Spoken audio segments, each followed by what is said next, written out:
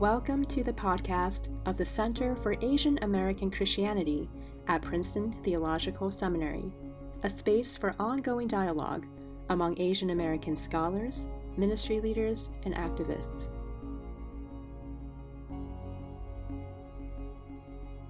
Hello, everyone. I am Dr. David Chow, Director of the Center for Asian American Christianity at Princeton Theological Seminary. Today, I have the great distinction and honor to have a conversation with Dr. Carolyn Chen, who is Associate Professor of Asian American and Asian Diaspora Studies and Comparative Ethnic Studies at Cal Berkeley. Welcome, Carolyn. Thank you, David. Good to be here. And we are today discussing Work, Pray, Code, When Work Becomes Religion in Silicon Valley, published by Princeton University Press. This is an exciting new book. It seems to take a slightly different direction from Carolyn's earlier book, Getting Saved in America, which I use in my Asian American theology courses. And we are going to have a conversation about this new book, Work, Pray, Code. So Carolyn, I thought one way to get into the claims of your book is simply to set the table, some of the personal background and intellectual journey that led you from your book, Getting Saved in America, to Work, Pray, Code. Tell us a little bit about the personal background and your journey into this new book of yours, Work, Pray, Code. Yeah, sure. Thanks, David. My first book is called Getting Saved in America, and it's about Taiwanese immigrant religious conversion to evangelical Christianity and Buddhism. So it's about how immigrants convert to Buddhism and Christianity after they move to the United States. And I am trained as a sociologist of religion. And the larger question is, what is contemporary religious experience? What is contemporary spiritual experience in the West today? And so I started the project by spending time in yoga studios, actually, because, so you go into a yoga studio, it's supposed to be secular, right? It's a secular space. We think of yoga studios as being about fitness, like therapeutic, wellness, well-being, etc. But if you go into many yoga spaces, you see religious icons. And these might be, Ganesh. There might be an icon of Guanyin Bodhisattva, so Buddhist and Hindu images. You might also be chanting some Hindu mantras or et cetera, right? So there's a presence of these religious things in these spaces. And these are practices, yoga and the mantras, they're all religiously inspired. They come from religious roots. And so I first started conducting interviews among folks who were practicing yoga. And what I came to discover was that, sure, they were using these religious practices, yoga, they were chanting mantras, but that wasn't their religion. What I mean by that is that you can ascertain, you can discern religious behavior by people's behavior, meaning the question for me is always like, well, what do they sacrifice for? What do they devote their lives to? What are they willing to give up for? Sacrifice is a very fundamental and basic practice in all religious traditions. In Christianity, the practice of renunciation. In the monastic traditions, this is also the same case as in Buddhism too. And when I had studied Taiwanese immigrant Christians and Buddhists, it was very clear that their religious practices involved sacrifice and renunciation. And for Christians in particular, their renunciation was actually their loyalty to their kin family, their blood family in Taiwan, not being able to participate in ancestral worship anymore. So they all had to give something up. That is a fundamental aspect of religious behavior, is giving something up. But it was really clear when I would look at yoga practitioners that they weren't giving anything up. They weren't giving anything up for yoga. Look, when you study religious people, they give up their time, they give up their money, they sacrifice maybe familial relations. They fast, right? They give up food in order for religious practices, but no one was giving up anything for yoga. And the more I talked to them, it really became clear to me that there was something else that they were giving up. And and there was this theme that came through in all of these interviews, which was that yoga helped them recover from work, and made them better workers. And so what was really clear was that what they were worshiping wasn't anything religious in the sense that we understand as a religious tradition. It was work, and they were using their yoga in order to worship their work better, to become better workers, to recover from work. And then it became really clear that what they were sacrificing was for work. They would say, well, I get these headaches, I have these pains in my body. So they were sacrificing their bodies in order to work. And yoga was this sort of therapeutic practice in order to help them work better. And so that's where this question started to lead, for me, was kind of like leading me towards thinking, well, wait, maybe I'm not looking at the right phenomenon. Here I am thinking about, let me look at religious traditions in secular spaces, right? In order to understand what's religious. But then that led me to actually look at work culture in Silicon Valley. And it became really clear after spending more time in tech work spaces that, and interviewing tech workers, that it was work that was their object of their devotion and sacrifice and worship. And other things such as religion or yoga were actually ancillary, helping them, supporting them in that worship of work. That is fascinating. Who would have known that doing yoga would lead to a research project? I mean, I'll tell you also one thing that as a sociologist, it was really kind of hard to study yoga because sociologists study institutions. And yoga wasn't really an institution. And it was really clear too that yoga wasn't organizing anyone's life in the way that religion does. It was not making any demands on people's life. It was sort of like, come in, come out if you want, come in and practice as you want. And that's not how religion behaves. Okay. We could call it might have been inspired from a religious tradition, but it wasn't sacred in that sort of that Durkheimian sense, And I think that the question that my book really gets at is, what is sacred today? What is sacred? And sacred and religion might not be the same things. Right. What is sacred and what is religion might not be the same things. That's what I'm saying. Thank you for that nice segue into the book proper. So let's talk about some of the main claims of Work, Pray, Code. You've already alluded to some of them, but maybe you could just break down the main arguments of the book and some of the evidence and new findings that your book shows us. Sure. The main argument of my book is that work is replacing religion. And my book is based on over 100 interviews with tech workers, executives, folks in HR in tech companies, as well as mindfulness teachers, executive coaches, the people who support the tech workers as well. So over 100 interviews with those folks. And then over 5 years of ethnography in Silicon Valley culture. This is in companies, but also in specifically looking at like mindfulness and work conferences and executive coaching spaces. So my book is about Silicon Valley work culture specifically, but it uses Silicon Valley as a window to identify a larger trend that I'm arguing is happening in the United States and arguably in other Western industrialized countries that's really happened in the last 40 years. And so what we see happening starting in around 1970, 1980 is the expansion of work. And what I mean by that is work is taking more and more that essentially and this is specifically for high skilled workers, okay? College educated, highly skilled workers, professionals, I could just say professionals here, that they are spending more time at work than they ever did before.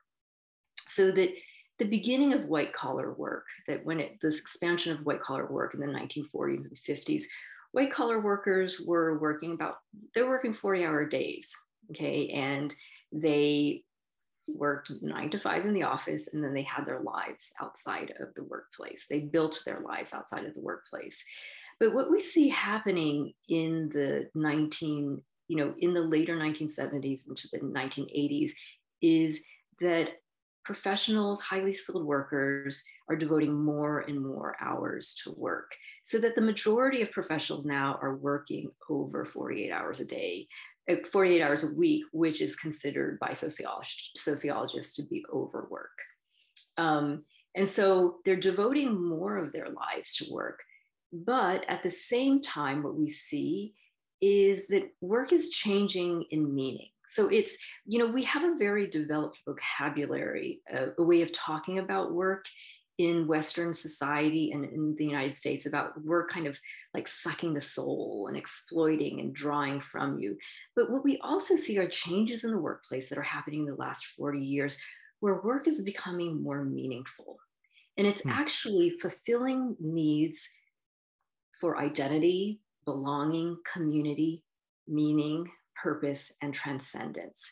These are the needs that Americans at one time turned to religion to fulfill, or other civic institutions, private institutions, family, neighborhoods, clubs, associations, churches, et cetera, et cetera. So we see this larger pattern of the expansion of work in the lives of white collar professionals, not only taking more of their time, but giving more, fulfilling more of their needs. Okay, and to just give a little bit more context here is that what we also see happening in the last 40, 50 years is a shift to a knowledge economy, a post-industrial knowledge economy, the rise in globalization, and a global economy. So there's much more competition among firms. And so we actually see a change in the structure of work and workplaces itself. So, and also very much in management.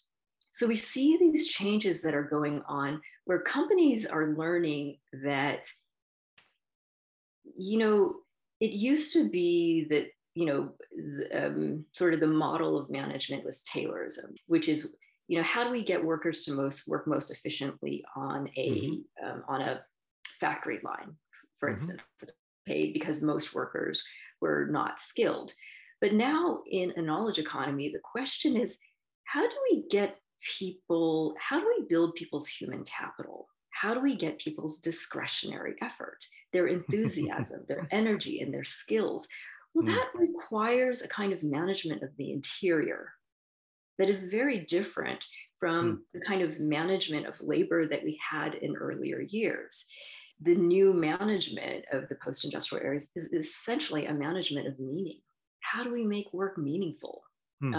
There's one great line. It's a quote from a Harvard Business Review article. And this, management guru says, meaning is the new money. Yeah. He's basically saying, people aren't, you could toss people more money and that might not incentivize them. It's meaning now. It's finding meaning through work. Okay, so we're seeing this trend that's happening in the workplace, and that's specifically happening with highly skilled professionals, where work is, again, taking more of their time and energy, but also giving more, filling more of their needs. On the other hand, what we see is this trend of the decline in religious participation and religious affiliation in the United States in the last 40 years. That's been very well documented, particularly by people like political scientist Robert Putnam, and which is in part a larger trend of the decline in civic participation in general in the United States. So essentially what we're seeing is a shift for a particular population in America, an elite population of workers, where the shift might have been from from pouring their energies and devotion into these organizations that used to be in civil society and non-economic institutions. They poured their energies into them, but they were also fulfilled by them. And instead, a shift now into that focus and energy being pulled and attracted into work organizations. So that's this larger shift that I am seeing being played out in a place like Silicon Valley, where I think that in many ways is more extreme, but it allows us to see the pattern more clearly. Silicon Valley has places like, they bring Buddhist monks into the office. They have meditation, they have mindfulness, they offer spiritual retreats to their workers. I mean, these are things that are sort of on the extreme side of the spectrum, but give us insight into these larger trends that are on the way, that have been long time in the making in America, to make it more clear that what we're seeing that's happening with companies is that they're providing identity, belonging, meaning, purpose, the needs that religions used to fulfill, but they're also taking up the spiritual, the pastoral functions of spiritual care and development that I see, that I argue that religious institutions have been doing, because they now see spirituality as a competitive advantage. It's a way to make their workers more productive. What is fascinating from this discussion so far is that your research is empirically driven. You've got the 100 interviews, you've got 5 years of ethnography, but from the sort of inductive and case-based studies, you're generating some larger theses. I hear a story here about what is happening, sort of the internal logic of capitalism itself, right? So there's a thesis here about capitalism becoming late capitalism, to borrow your phrase in the book, and the life of its own that it takes on to provide some type of ultimate end or purpose or identity. And you use it to describe the new knowledge economy, which has been taking place in the last 40 years. So that in and of itself is a very significant thesis, but you tie it to a religious thesis about, yes, most pastors that I talk to notice there's less church attendance today than there was 20, 30, 40 years ago. You help explain some of that anecdotal wisdom that many religious leaders feel. It's just a tougher market nowadays to get people to show up at temple or church or what have you. And it makes sense now, given this economic evolution where companies are seeking not just to provide wages, but also meaning. Wow. Yes. When they do that. Yeah, absolutely. And, David, you see where you see religious participation and religious affiliation the lowest happens to be in these, what urban studies scholar Richard Florida calls human capital clusters. So these are places like the Bay Area, Boston, New York City, right, where you have the emergence of these concentration of knowledge economies, essentially. And so we need to think about how the development of these economic centers are also providing a different kind of religious and spiritual life for these folks too, because essentially these companies and these economic organizations are providing for the needs that once other civic, including religious organizations, were providing. So here's somewhat of a technical religion nerd question. Yeah, I'll just try my best to ask it. Would you say that these religious and spiritual practices within these Fortune 500 tech companies, do they make the companies religions, or is their religious practice a semblance of religion? So is it the genuine artifact, or is it a semblance of it? How do you begin to parse what a religion is? Yeah, that's a great question. And I think that it's so hard to put a finger on defining religion. So I like to define religion by what it does, by the function and what it does to people. And I think that if we look at the definition of religion in the United States, from a sociological perspective, what does it do? As an organization, it gives people identity. It has a very strong social function in the United States. And that's what I would argue. That's the reason why religion has persisted in the United States, where it has declined in other Western industrial, uh, uh, countries. And the United States has always been sort of exceptionally religious because of that unique social function that religion plays. So what does religion do in the United States? What does religion look like in the United States? Well, it gives people a sense of identity, meaning, and belonging in community. This is what it does. We could also parse it out and say, like, well, there is a belief system, there's a mission, there's ethics. But hey, guess what? That's the part. Every Fortune 5 company has one of those too now. They have a mission. They have a mission, they have ethics, they have practices, they have an origin story, and they have a charismatic leader. So, wow. Yeah, That's right. And so what I actually call tech companies in my book, I say that they're the new faith communities. They're the faith communities wow. of Silicon Valley. Wow. To give you a little bit more evidence here is one of the things that like when you write a book, it's not like the story, the narrative is like, boom, you suddenly figure out, this is your argument. But there were hints along the way, little pieces of evidence along the way.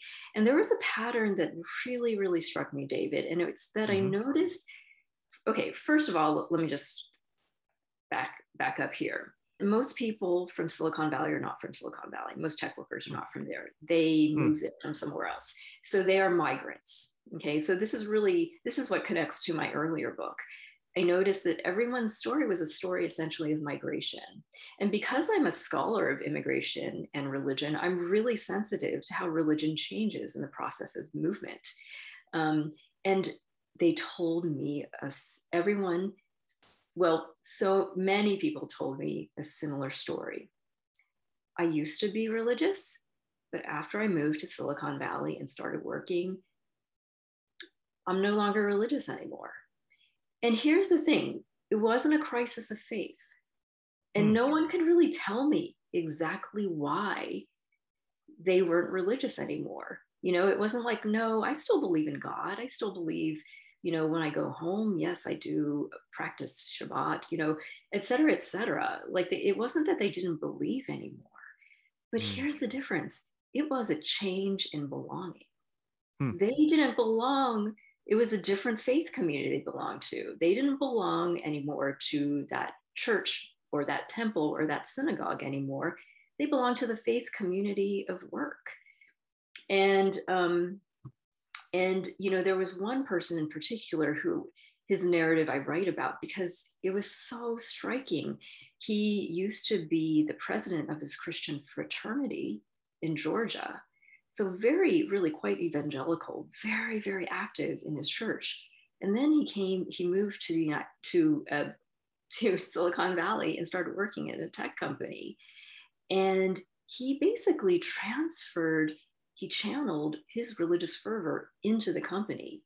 He talked about having to have faith that his startup was going to be that 1 out of 10, that it was either going to be acquired or IPO. He talked about the burden. Christians talk about the religious burden, a burden, especially missionaries, but instead his burden was creating technological products to change the world. He's like, we just have this burden. They broke bread together. They have meals, they have their practices. They have practices of sacrifice where, they pull all-nighters. They don't eat. They don't date, etc., for the sake of this larger transcendent goal of work. And believe me, they experience those same bonds of, what Durkheim calls collective effervescence, that feeling of bonding and connection that folks and faith communities do too when they're working so hard towards this shared goal. When you share some of your research back to the tech folks you interviewed, and you present to them perhaps a new picture of their work environment as religious. So their tech company as a faith community, a religious gathering place that generates belonging and identity. How do they feel when you say that to them? Do they have a cognitive dissonance and they say, no, we're not religious? Or, yeah, that actually makes sense. We are like a religion. How are people responding when you present that thesis? So when I talk to tech workers about this, most of them are sort of like, oh, wow, yeah, that's right. Most of the people that I have spoken to so far it resonates with them. And here's, really interesting thing is that they themselves use the language of drinking the Kool-Aid. And they have these self-conscious jokes about being a cult. So this is already in their consciousness, and they make sort of jokes about it, right? Which it says something when you make a joke about something that's a little on the edge there. They know that there's some truth to it, but they also understand that the rate of failure is so high that you need something that you need something that goes beyond the human to push people. Interesting. They realize they need faith. They realize they need to drink the Kool-Aid. That's what they tell me. Let me riff off of the cult reference. There's a kind of slyness in the cult remark because cults have a negative valence to them. There's a shadow side here. Yes. And I think I didn't finish reading Techtopia, the concluding chapter, but even the language of Techtopia kind of limbs this shadow side. Can you maybe say a little bit more of the shadow side of late capitalism? Sure. So what I call Techtopia is, I call it, in the book, I call it one of Silicon Valley's most disruptive social operating systems. And essentially it is an engineered society where work is the highest source of human fulfillment. And I want to emphasize, I use engineer, having a double meaning here, of course, but I want to just point out that this is a society that we do engineer. We create this. It is not simply a given. Okay, so what I mean by Techtopia, so it's a sense where a society where work is the highest form of human fulfillment. And yes, I identify this shadow side because I think that, when I would talk to people in Silicon Valley and when I talk to most people, and I struggle with this myself living in the world we live in today, is, well, what's the problem with people being insanely happy and fulfilled at work and finding purpose and meaning and happiness at work? Why should we care? In a sense, the thing is that it's such a ludicrous question because isn't that what we all want? And in many ways, I would argue that Techtopia is the 21st century American dream. So what is the shadow side? So what I see happening in Silicon Valley in very stark relief is that I argue that what's going on is like if we were to compare work and work institutions are like alpha institutions, and they're like super strong magnets in society. So say if we were to, scatter metal fillings all around a table, and each of these pieces of metal represents the individual energy, resources, devotion of every single person, okay? So this is sort of like a metaphor for the way our energies are used in society. And if we were to map out how those energies, how energy and devotion looks like in Silicon Valley, you'd have this huge magnet called work. and all the metal would be, and all of the energy and resources and devotion and time of the community would be attached to this huge metal of the workplace. Now you have these other institutions which are weaker magnets. This is church, this is family, this is neighborhood, this is political association, this is, Robert Putnam's bowling league, okay? These magnets have grown smaller and weaker in comparison.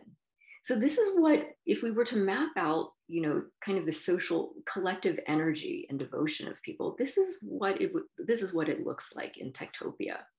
Now, the question of why is this a problem?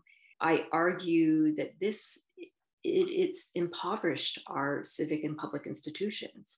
And it's really clear if you just look as I talk about that relationship between work and religion. But it's impoverished these because all of our fulfillment and meaning is now located in the workplace.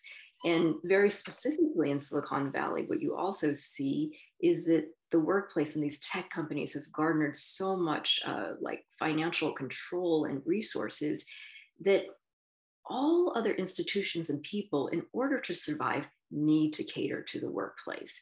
And this is one of the dangers that I specifically see with religious institutions.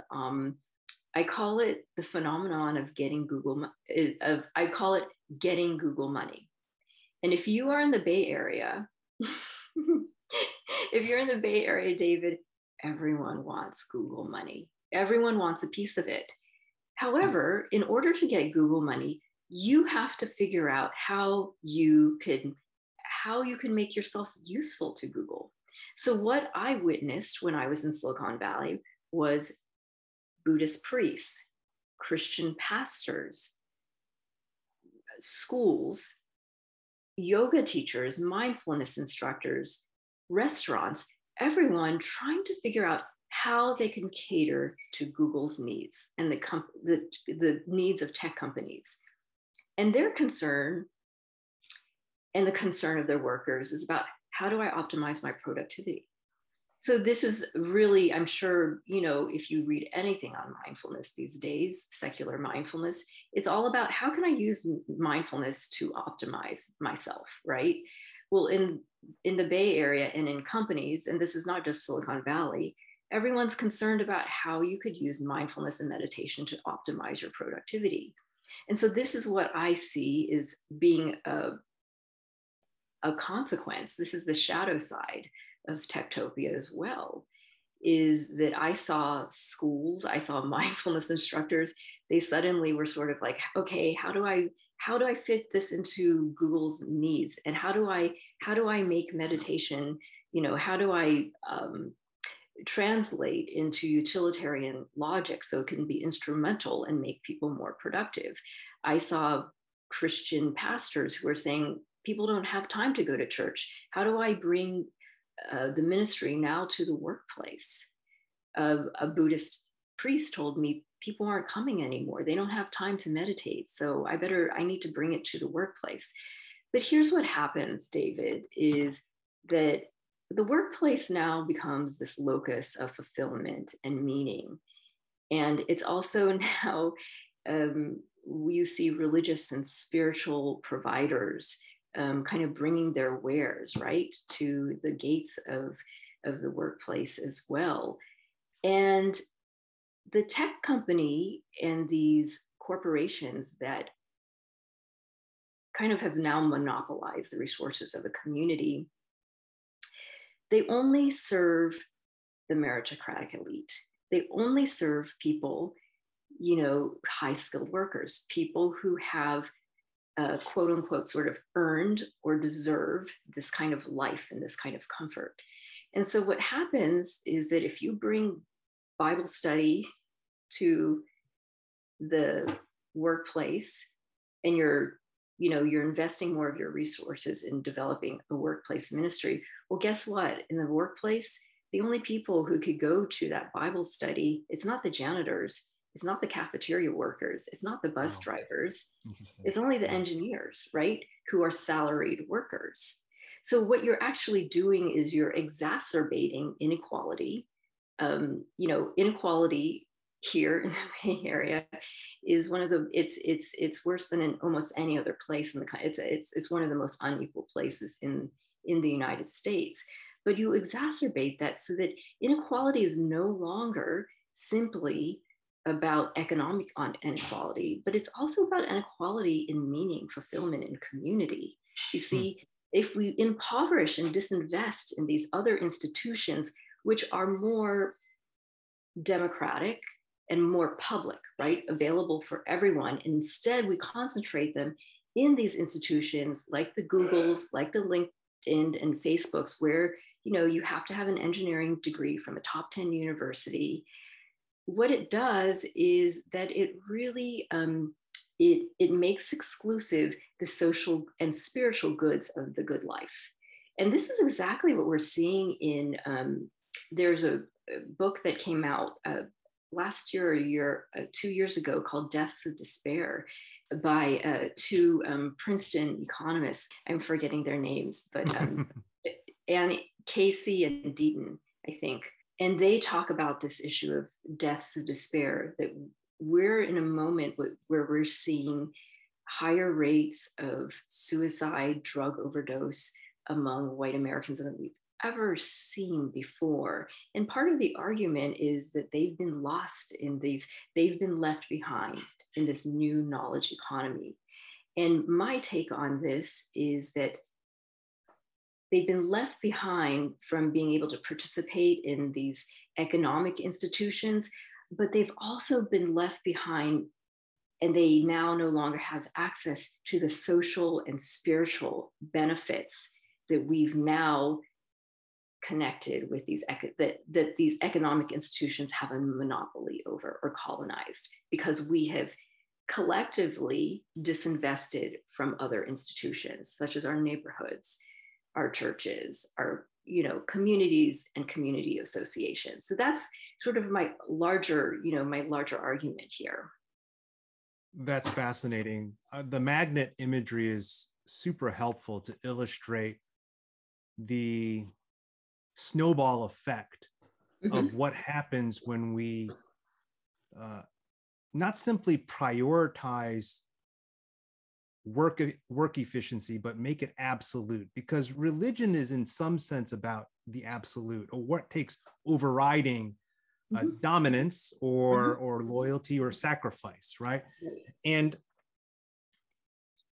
by weakening other social institutions and privileging a particular form of work ordered towards the bottom line, so there's a profit incentive that structures capitalism, there's a loss to what it means to be human. So as a theologian, one of the questions that has been coming in my mind as I listen to your description is about anthropology. What does it mean to be human?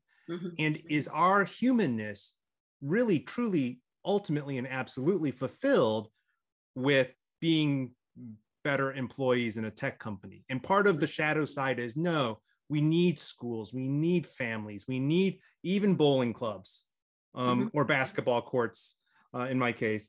We need synagogues and churches and temples.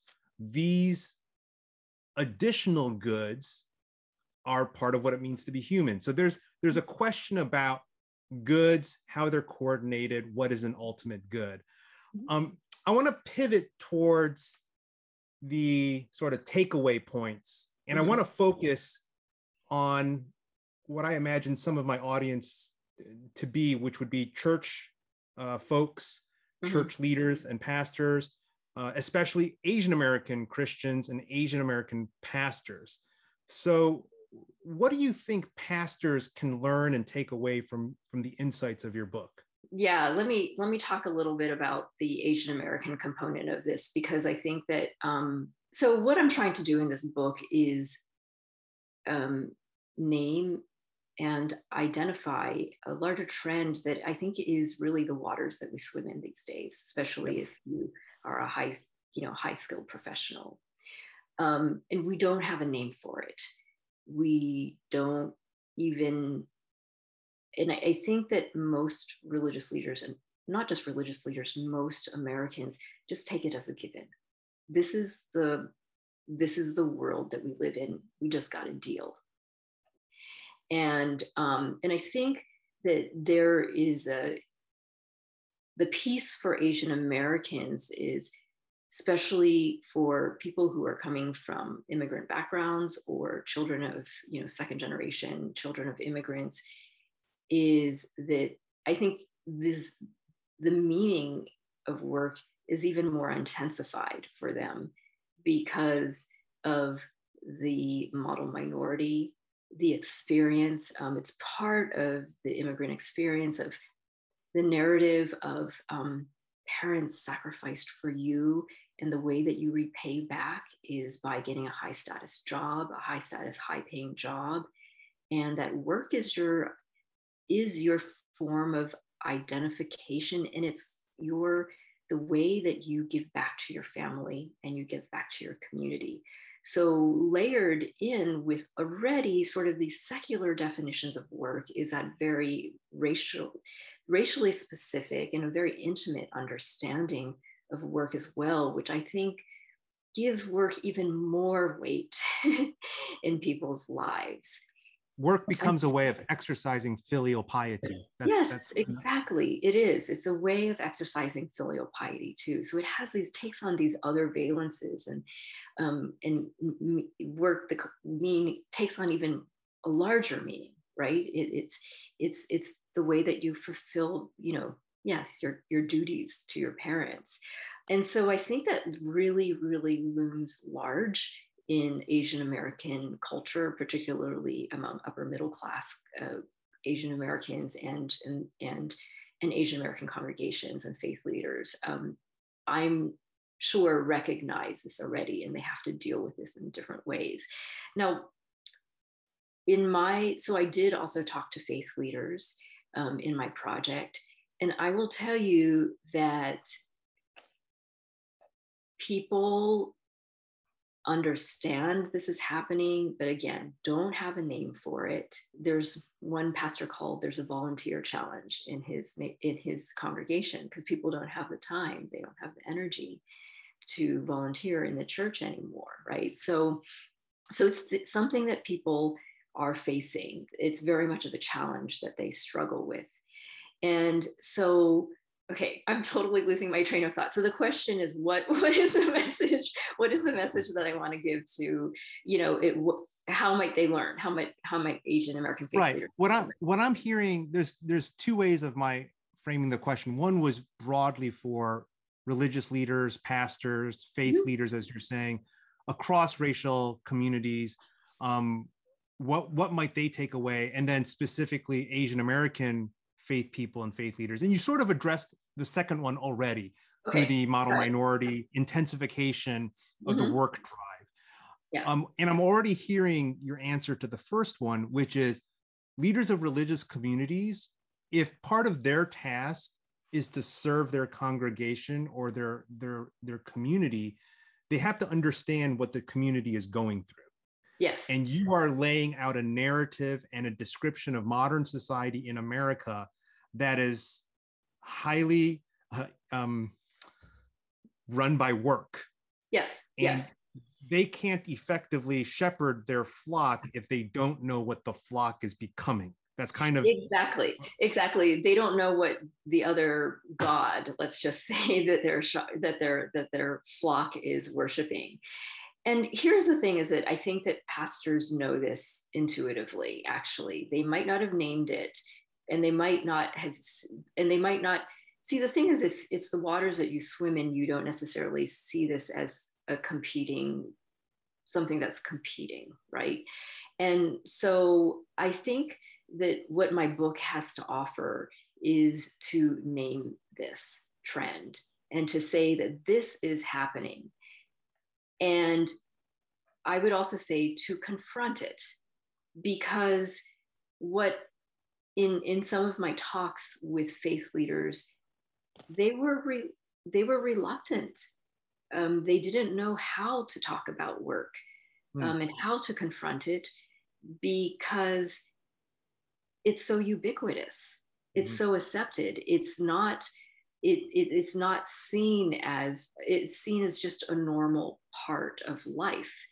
And that people would be resistant to it also because we have this larger kind of narrative of meritocracy in our country that, okay, I worked so hard, I went to an Ivy League institution, I should be, now I'm working at this, you know, corporation and putting in all these hours, and it's so fulfilling and it's giving me status. Like that's part of that's sort of some of the stuff we don't talk about, but that is all part of the American dream, right? It's not just having the house and the picket fence, but it's having the status that comes with it.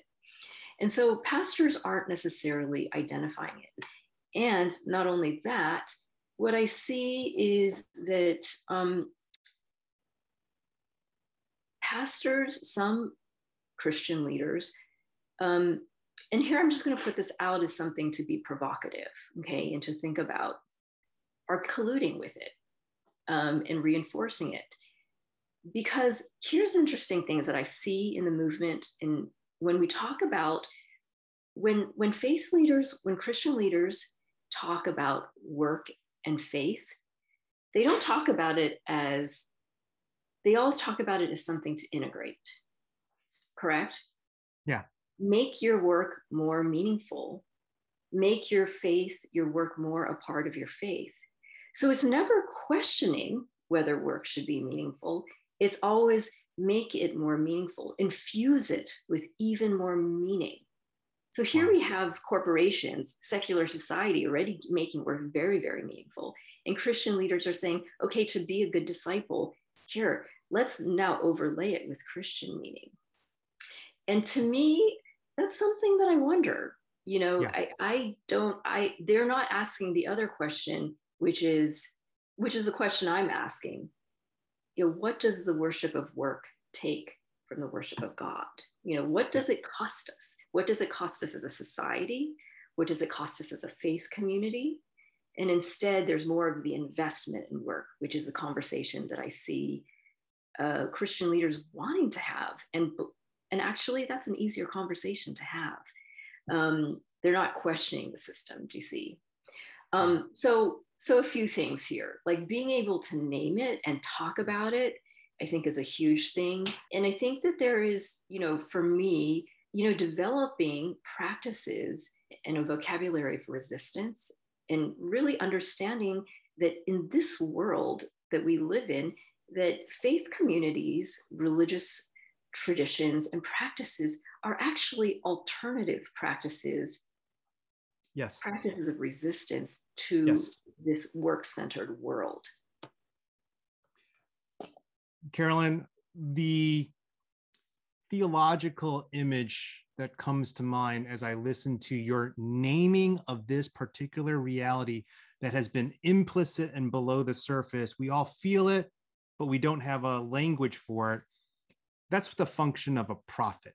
A prophet is someone who calls something what it actually is. Mm-hmm. And there's definitely a prophetic quality to the insights of your book, which I so appreciate. And maybe this is my prophecy now, I expect your book to be a conversation starter. I think what we're having now is just the start of a different kind of conversation, especially with faith and religious leaders. What is our practice and vocabulary of resistance that is natural and native to our faith? Mm-hmm. And there's a counter argument here, and kind of, I don't to use economically, an opportunity for faith leaders to be more true to their faith. Yes. Yeah. Yeah, absolutely. It's interesting because there are studies of these, you know, faith work initiatives and faith work kind of, you know, Bible studies at work. And it's interesting that the conversation, when people talk about that, they always talk about, well, we wish that, and it's about how do you bring religion to the workplace? How do you evangelize in the workplace? The philosopher James K.A. Smith has this wonderful concept of secular liturgies, right? And what I'm arguing is that the corporation, that the workplace offers a very powerful liturgy, spirituality and practices and habits that we who are, you know, professionals in the United States breathe. And we practice this, but we just haven't named it as a religion. And so the question here is, look, this is what we're dealing with. How do we, and as you said, how do we offer these alternative practices? In Silicon Valley, your value is dependent on your productive value, essentially. And that's what everything is oriented around. Well, how does the church offer something else? How does it offer a different set of ends, practices, ethics and liturgies, and the shaping of the soul and spirituality? Well, that's an awesome question to conclude our conversation on, because it sets up a future conversation where I'd love to have you back, Carolyn. Carolyn, thank you so much for spending time with my podcast, talking about your book and your insights. It's been a really scintillating and insightful conversation for me. I've learned so much. Thank you, David. We here at the Center for Asian American Christianity at Princeton Theological Seminary invite you to join in the ongoing dialogue on Asian American faith, identity, social engagement, and ministry through our newsletter, blog, and upcoming conferences at ltiaa.com.